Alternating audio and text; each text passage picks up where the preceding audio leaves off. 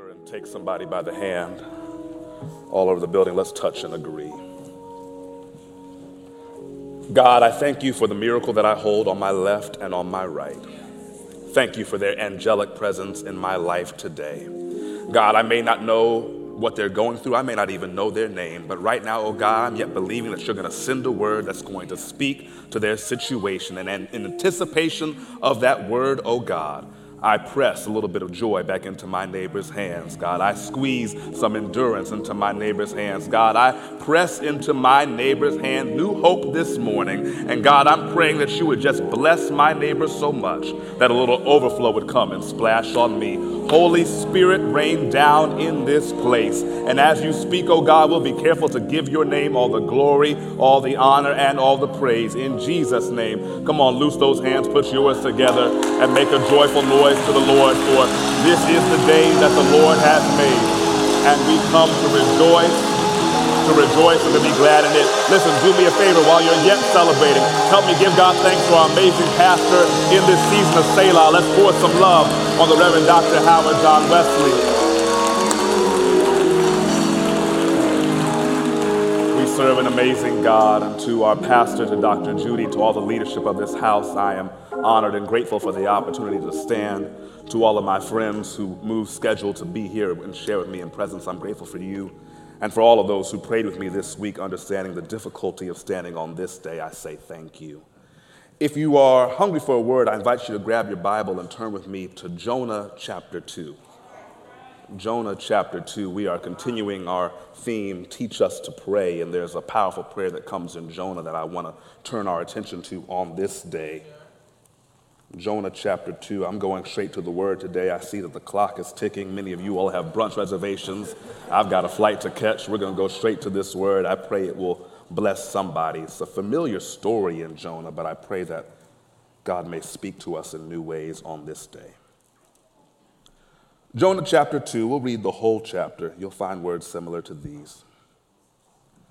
Then Jonah prayed to the Lord his God from the belly of the fish, saying, I called to the Lord out of my distress, and God answered me. Out of the belly of Sheol I cried, and you heard my voice.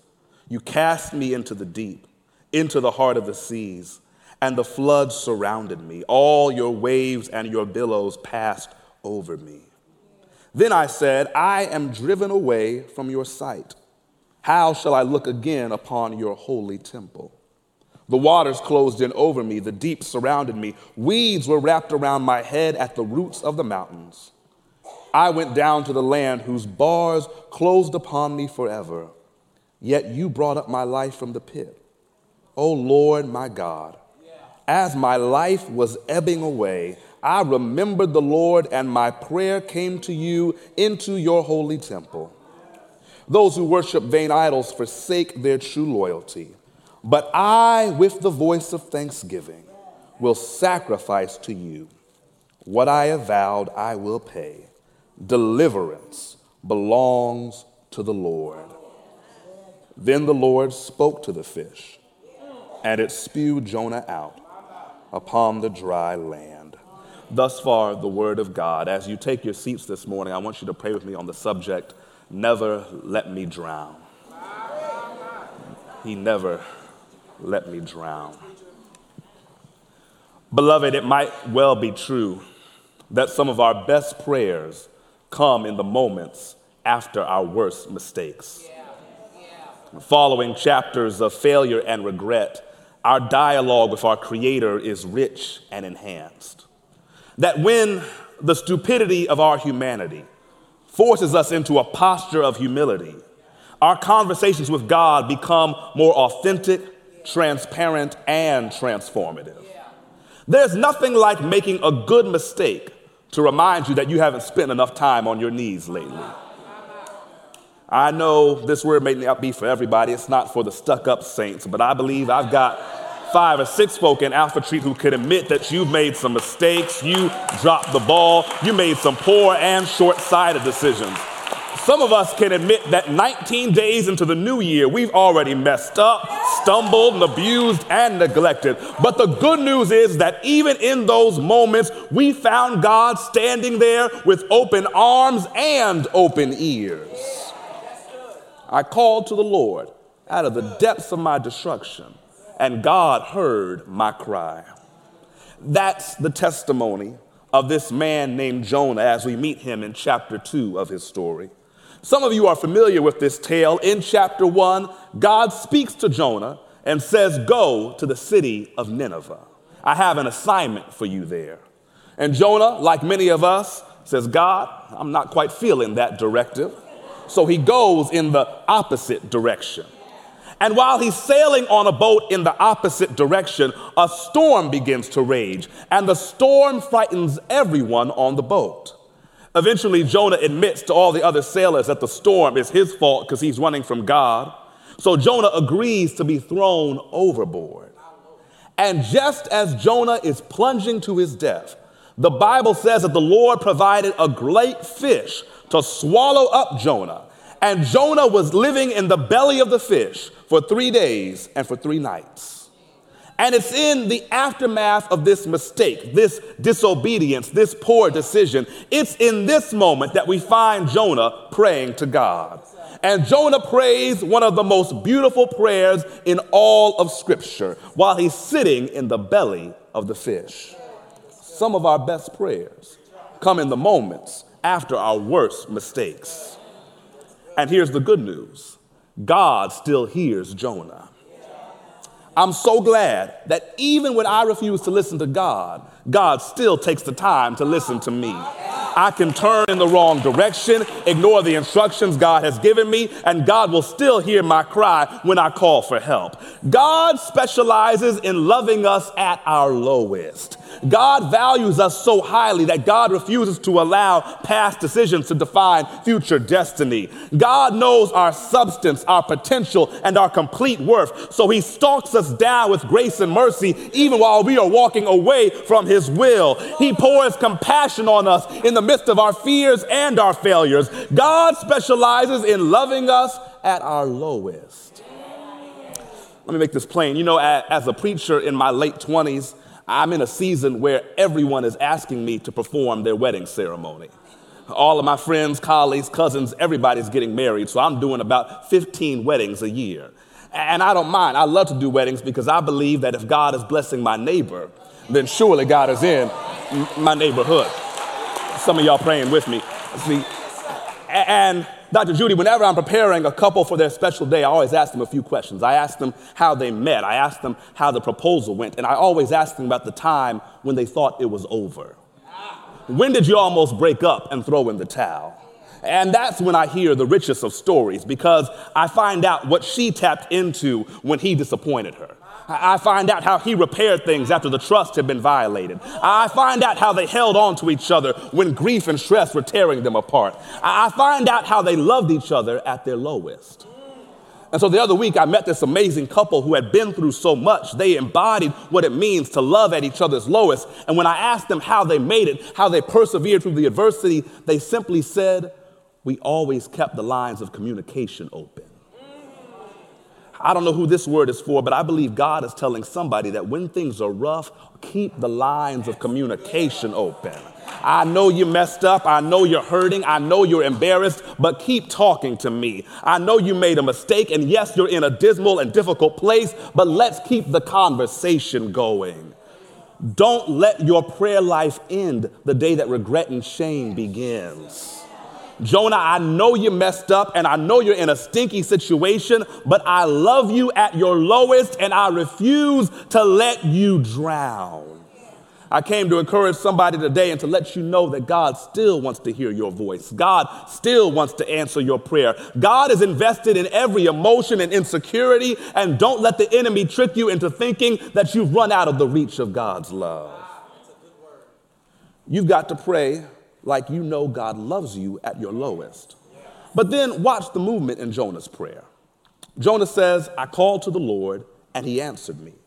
He heard my voice. You cast me into the sea. Your waves and your billows passed over me." He begins his prayer by attributing everything to God. In verses 2 and 3, Jonah recognizes that God's hand is in full control of the situation. But in the following verses, there's a shift in tone. I am driven away from your sight. How shall I look upon your holy temple? I went down to the land whose bars closed upon me forever. Here, Jonah is fixated not on God's work, but on his own punishment, fear, and feelings of abandonment. You ever started praying, saying all the things that you really wanted to say, and then somewhere along the way, your mind slipped into a place of doubt and confusion? You know how we do sometimes. You start a prayer saying all the good things. Lord, I want to thank you. You've been so good to me. I say yes to your will, Lord. I'm ready to do whatever you ask of me. And then later in the prayer, Lord, what in the world have I gotten into? Woe is me. I don't know how to handle this. Lord, would you do me a favor and just smite my coworkers one time? The reality is our attitude can shift within the span of a single prayer. And in a sense, that's what happens with Jonah. In one moment, he's in awe of God's sovereign handiwork. And in the next moment, he's feeling despised and rejected and ashamed. Prayer is supposed to be our retreat and our refuge away from the chaos around us. But if we're not careful, our minds can begin to drown in the negativity and the pessimism that colors our everyday living. That's why some of us need to make a commitment in 2020 to renew our mind. I believe God's on the brink of doing something amazing in my life, and I'm not going to let negative opinions or harmful gossip turn that away.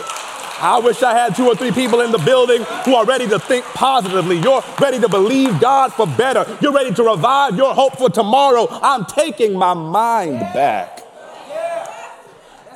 Notice the order of this prayer. I called to the Lord, he answered me, and then he cast me into the deep. I called to the Lord, he answered me, then he cast me into the deep. Wait a minute, Jonah, you're saying that God answered your prayer, and then God cast you down into the ocean? It raises the occasion for me to suggest that perhaps your punishment and your deliverance are the same thing. Sometimes what we view as punishment is actually the vehicle God is using to deliver us out of a deadly situation. I'm grateful that sometimes God's answer was my humiliation. When we are cast down, we think that God isn't hearing us, when in fact God is pushing us closer to the very thing that has the capacity to save our life. Lord, when life has me at my lowest, teach me how to know that you've already answered me. The difficulty of prayer is that it forces us to see both sides of the same coin. Some of us know what it's like to spend 3 nights in the belly of the beast. Yet in that time, God comes to reveal that this is punishment and it's protection. This is rejection and it's restoration. This is frustrating and it's fruitful. That depending on your vantage point, you can see God's method of salvation as a friend or a foe. Yes, when you're in the belly of the beast, it's dark and it's uncomfortable and it stinks. Yet that fish's swallow literally saved your life. Hear me, somebody. Prayer is not just the moment when we speak to God. Prayer is the process where God is carefully and intentionally adjusting our mind so that we can see our circumstance through the eyes of God. When I fall on my knees, God is massaging all of the negativity and the skepticism and the jealousy out of my mind. Because I may start my prayer off saying all the right things, but I'm prone to wander. And every now and then my mind slips into these dark places. But I'm so glad that before I get to the amen, God is already working out all the negativity that the devil wants to use to crush me. I'm so glad to know a God that knows how to massage my mind. Caleb, that's why I pray with my eyes closed. It's not out of ritual or habit. It's because I'm already expecting to see the world differently when I open my eyes back up.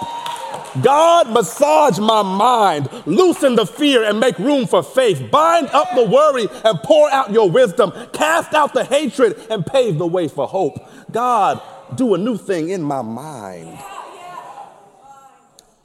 And as God begins to work on Jonah's mind, Jonah begins to find hope even though he's still in the belly. He says in verse 6, I went down to the land whose bars closed upon me forever. Yet you brought up my life from the pit. Can't you hear the irony? Jonah is making a reference to going down to Sheol, to the underworld. And there he says, the bars, the gate of that place closed upon me forever. Yet God brings him up out of the pit. Somebody just missed an easy shout. Because there are some things that you thought would last forever. There are situations you declared that were finished. But God has a way of saying not yet after we've already given up. I'm so glad that I have a God that has a not yet for every one of my false forevers. Every time I say it's finished, God declares it's not over. Every time I say I quit, God says here's another chance. Every time I say it's permanent, God says, Elijah, this thing is temporary. He's got a not yet for every one of my false forevers. Thought this depression would last forever, yet God brought me up out of the pit. I thought the scandal would never go away, yet God brought me up out of the pit. Thought my finances would be dismal forever, yet God brought me up out of the pit. Thought the scars of the trauma would last forever, but God has a way of lifting us higher on the pathway of healing. He never lets me drown. For every circumstance, scene, and scenario that I have spoken death and defeat over, God has a not yet, and God's not yet will overrule any false forever that I've spoken over my life. And if you know that your days in the pit are coming to an end, you ought to take 30 seconds and praise God like you know God's about to lift you back up into something better. This drowning will not have the final say. You're about to rise back up in the power of the resurrection. Jonah acknowledges that God is the one who brings his life up from the pit. Jonah declares in verse 9 that deliverance belongs to the Lord.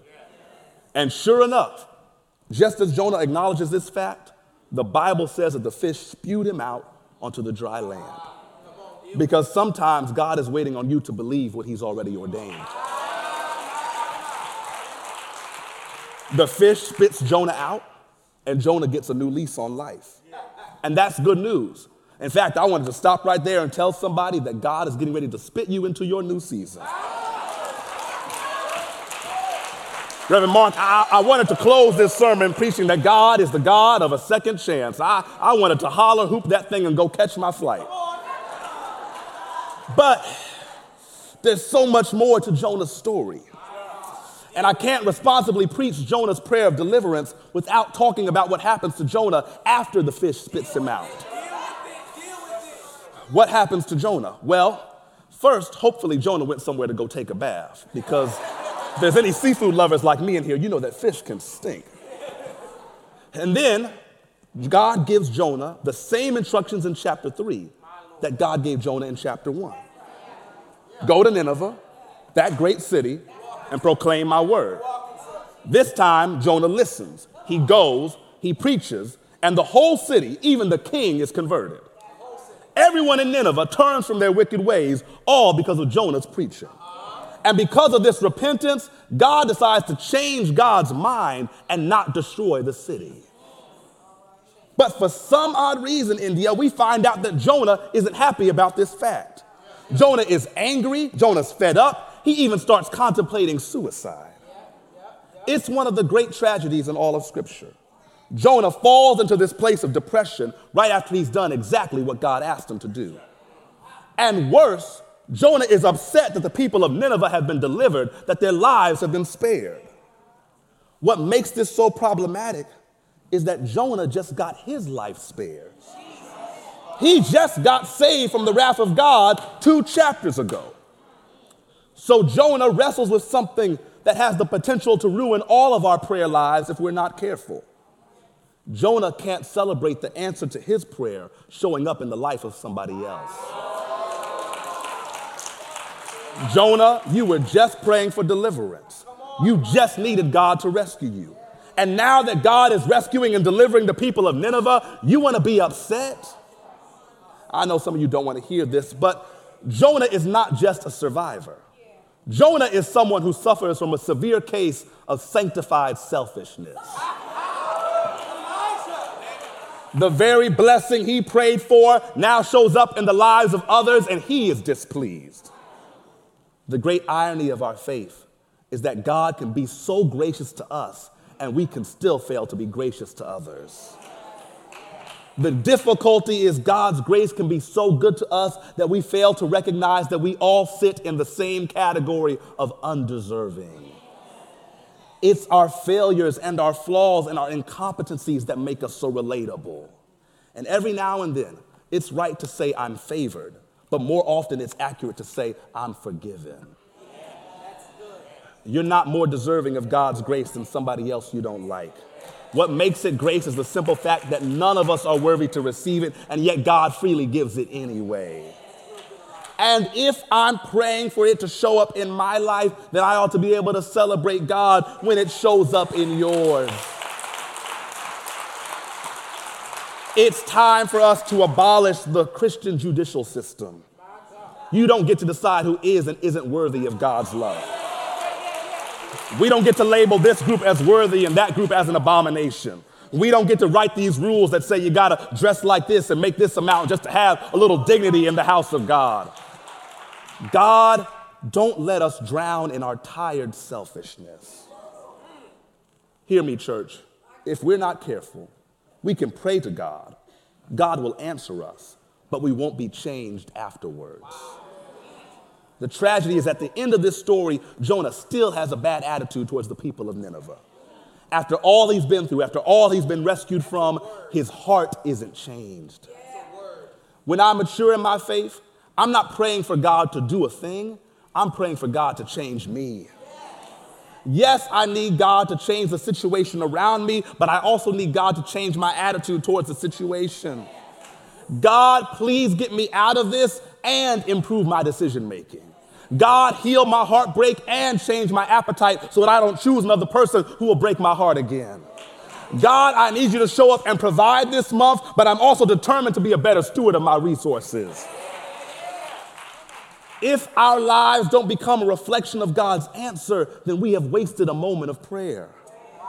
What a shame to be blessed, but you're still bitter. A winner, but you're still worried. Forgiven, but you're still fearful.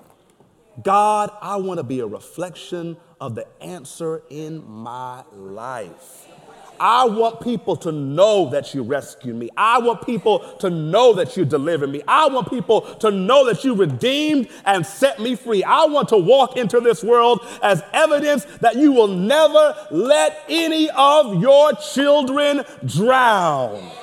I was sinking deep in sin, far from the peaceful shore, very deeply stained within, sinking to rise no more. But the master of the sea, I wish I was in a Baptist church, but the master of the sea heard my despairing cry, and from the waters, my God lifted me. Now safe am I. I wonder if there's anybody in the building who can testify that you're a lifted saint.